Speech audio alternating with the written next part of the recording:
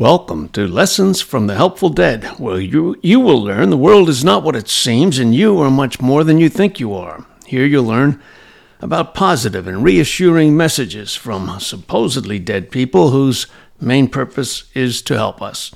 Find out what happens after we die, why we're here, how we got here, where we're going, and discover that you are really a powerful eternal spirit. I'm Dan McEnany. Today we're going to talk about why our bodies are probable constructs and why we are significance-making creatures. Now, that's a mouthful, and to explain it, I'll have to get into some complex ideas and reasoning. But if you'll bear with me, it's all very significant in terms of who we really are. A couple of sessions ago, Seth gave examples, or one particular example of Rob, Jane's husband, and his thoughts and actions regarding looking at a house in Sayre, Pennsylvania. If you missed that, I recommend you go back and listen to it.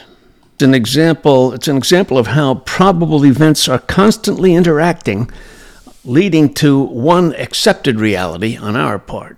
Let me read what Seth says about that. It says, the relatively insignificant example of probable events and their interaction just given, and that's what I mentioned about the hunt for a house in Sayre, provides a few important clues to the nature of probabilities in general. An organization is definitely present, but it's not the kind of order you are used to recognizing. Now here comes an important point. This small private experience is repeated endlessly with different variations in all areas of daily living. That is, probable events constantly interact. And through their interaction, you end up with one recognized series of episodes that you accept and you call it physical reality. He then elaborates on the point. He says, underneath this recognized order of events, however, there is actually a vast field of ever-occurring action. These fields of probabilities are action sources for your reality. But your world action is also a source for these other probabilities. This applies at all levels, mental and biological. And next Seth gets into concept that he explained a number of sessions back, and that is that the electromagnetic energy units and the consciousness units and the atoms and the molecules that make up our cells, they exist outside of the reality we recognize, and they are aware of all the probabilities. Let me turn now to what he said. Probabilities involve the atoms and molecules, therefore, and the cells. They involve thoughts also. Now, our thoughts, of course, are what directs a lot of what we perceive, right? So they involve thoughts also, as well as more obviously physical events. Your bodies are probable constructs, in that they exist only because of the atom's appearance at certain points of probability. At other levels, the atoms do not exist at those same points, and your bodies there are not the same physical constructs. They do not then exist there. I'll leave it up to you to interpret whether Seth meant to say that they do not exist at all or whether they exist in a different form. Something for you to ponder.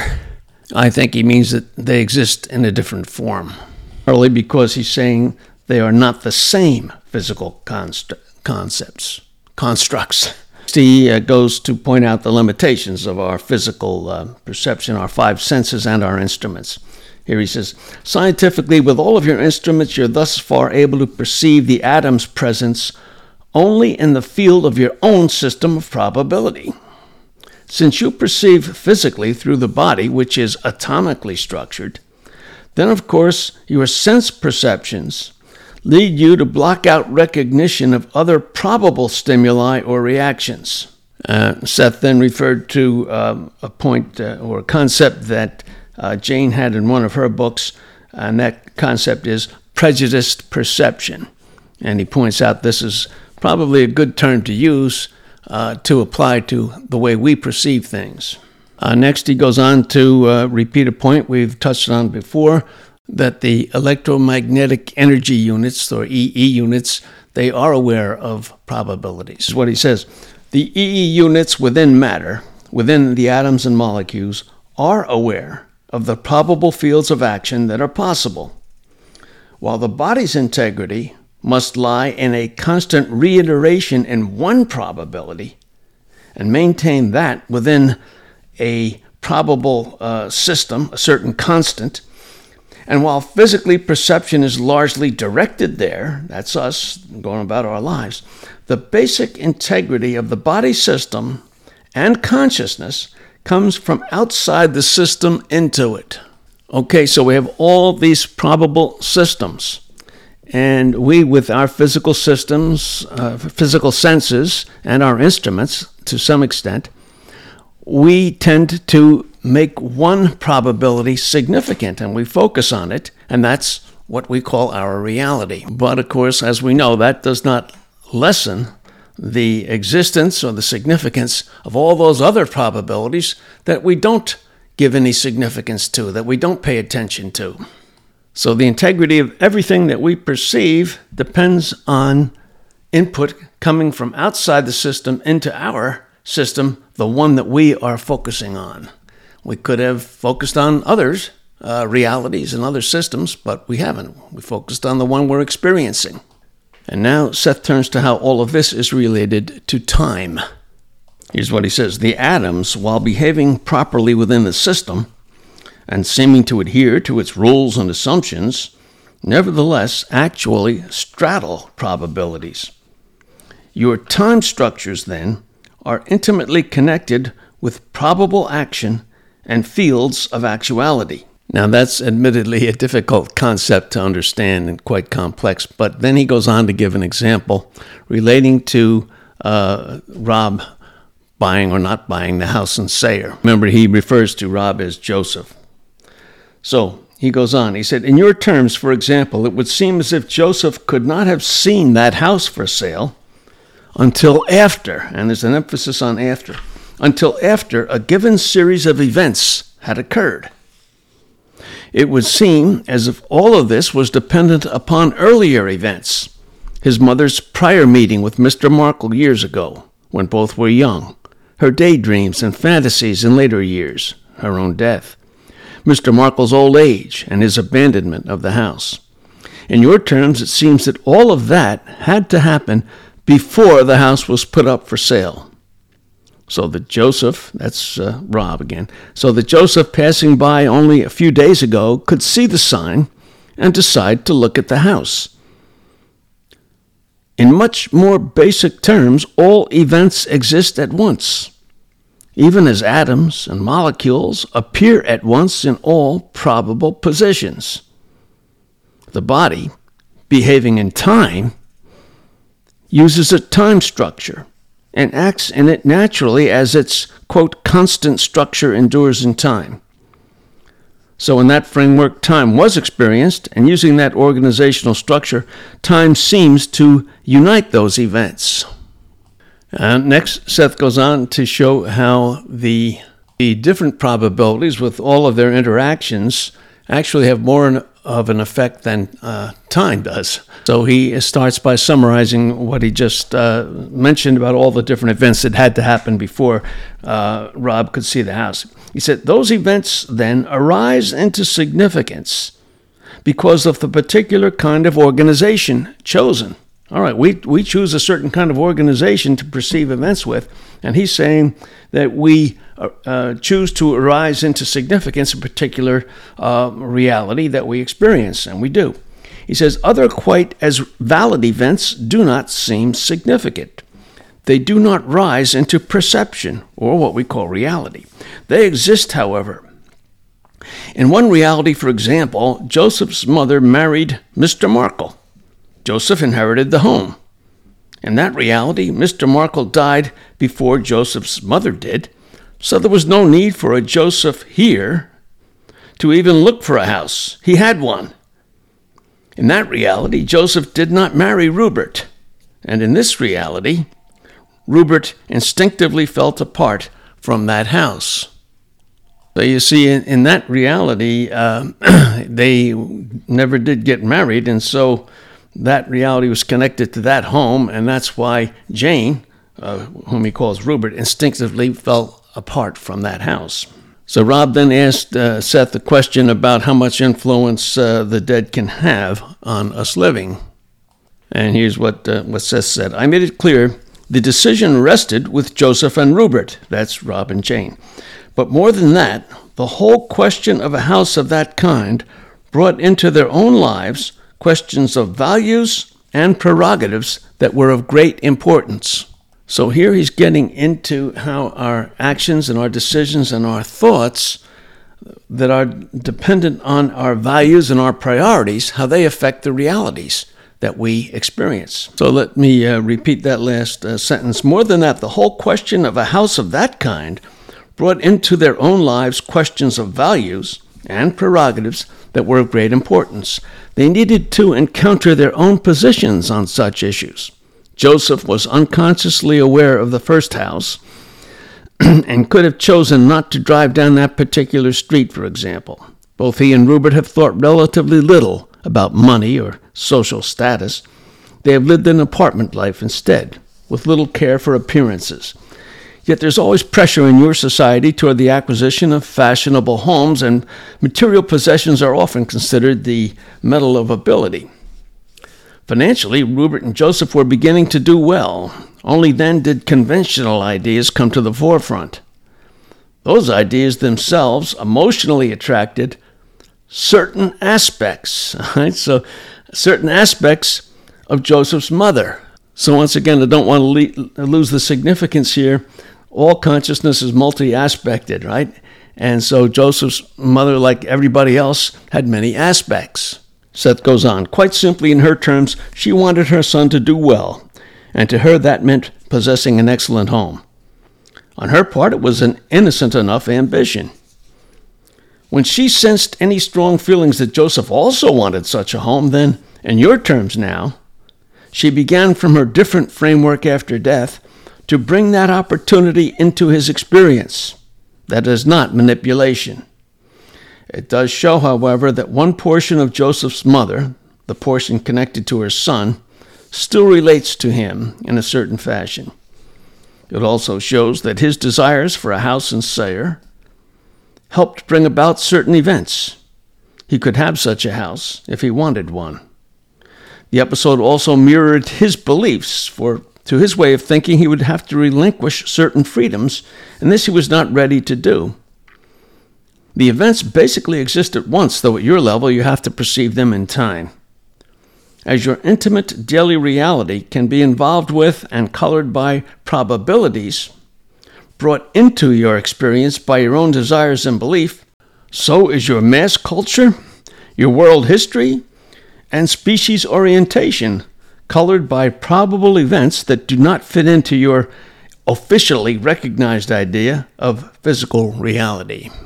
So the point he's making is that just as each of us in our daily lives, our experience is colored by probabilities that we're not aware of for the large part, so in the same sense, the larger culture, with the larger world events and world values and so forth, that is also affected by probabilities. And remember, we always have the freedom to choose which probability we want to bring into focus based on our values. Seth goes on. Alternate man, probable man, alternate use, probable use. These issues apply individually as well as in terms of the species, and they apply to your future as well as to your past. Next, Seth goes into scientific discoveries and how they really are based on a process of bringing into significance one hitherto unrecognized or unthought about probability. Here's how he explained that. The greatest scientific discoveries are always, quote, accidents. They come from intuitional creativity, when suddenly a new kind of significance is seen that was not earlier predictable. You accept all data that fit your theories and ignore clues to the contrary. Yet underneath it all, you are significance-making creatures, right? Significant-making creatures, pattern formers, immersed in time, but basically apart from it. And so new insights come into your awareness and literally change the quality of any given reality at any given time. So by bringing into significance certain discoveries that might or might not exist in other realities, we impact the reality we experience. The discovery of electricity is a good example. Think of the difference it would make if someone at some point did not choose to bring into significance the existence of electricity and its possibilities. The idea of flight is another example. Think about how our probability, the one we accept as real, how it would be affected if no one had ever thought to bring into significance the possibility that we as a species could fly in machines. So, as Seth said, new insights come into our awareness because we choose to make one set of probabilities significant in our reality. And that literally changes the entire culture, doesn't it, eventually? Seth goes on to explain then once again how all of this relates to values. He said, Joseph's mother is not only alive in another level of reality, but still learning. She's quite aware, therefore, of his decision not to buy the Markle house. In her level of reality, she was aware of the fact that Joseph wanted the house strongly, that one portion of him thought of possessing a large home, even though this would require upkeep and attention, that another part of him did not want to provide, because he felt it would take too much time from his painting and our work. The portion that momentarily desired the house immediately attracted the same kind of desire always felt on the part of Joseph's mother. This, on another level of activity than physical, reactivated old conflicts between them. For a while, their desires united them. Now, the next sentence is important because it shows her progress. Now, however, Stella Butts, that's Rob's mother, Stella Butts is better able to understand her son's reactions. Through his decision in this reality, she is finally beginning to glimpse the reasons for his actions in the past that before were incomprehensible to her. Try to understand that all of these reactions are really happening at once. Joseph's desire at this end attracted his mother's like desire. In your terms, however, the reactions continue. All right, there are a lot of complex and complicated ideas and all of that, but I would ask anyone listening to think about what is happening in our world today. There is the attack of October 7th, where Hamas came in and did terrible, horrible things to residents of Israel, and there's the subsequent war, the response by Israel. And then there are the protests by tens of thousands of people in the United States against Israel and for Palestine and around the world. There are also demonstrations in favor of Israel. You might give some thought to the impact of different probabilities becoming our reality. What if the initial attack by Hamas, what if that never occurred? For that matter, what about probabilities where we prevailed in Afghanistan and Iran would have been perhaps afraid to train Hamas for this event?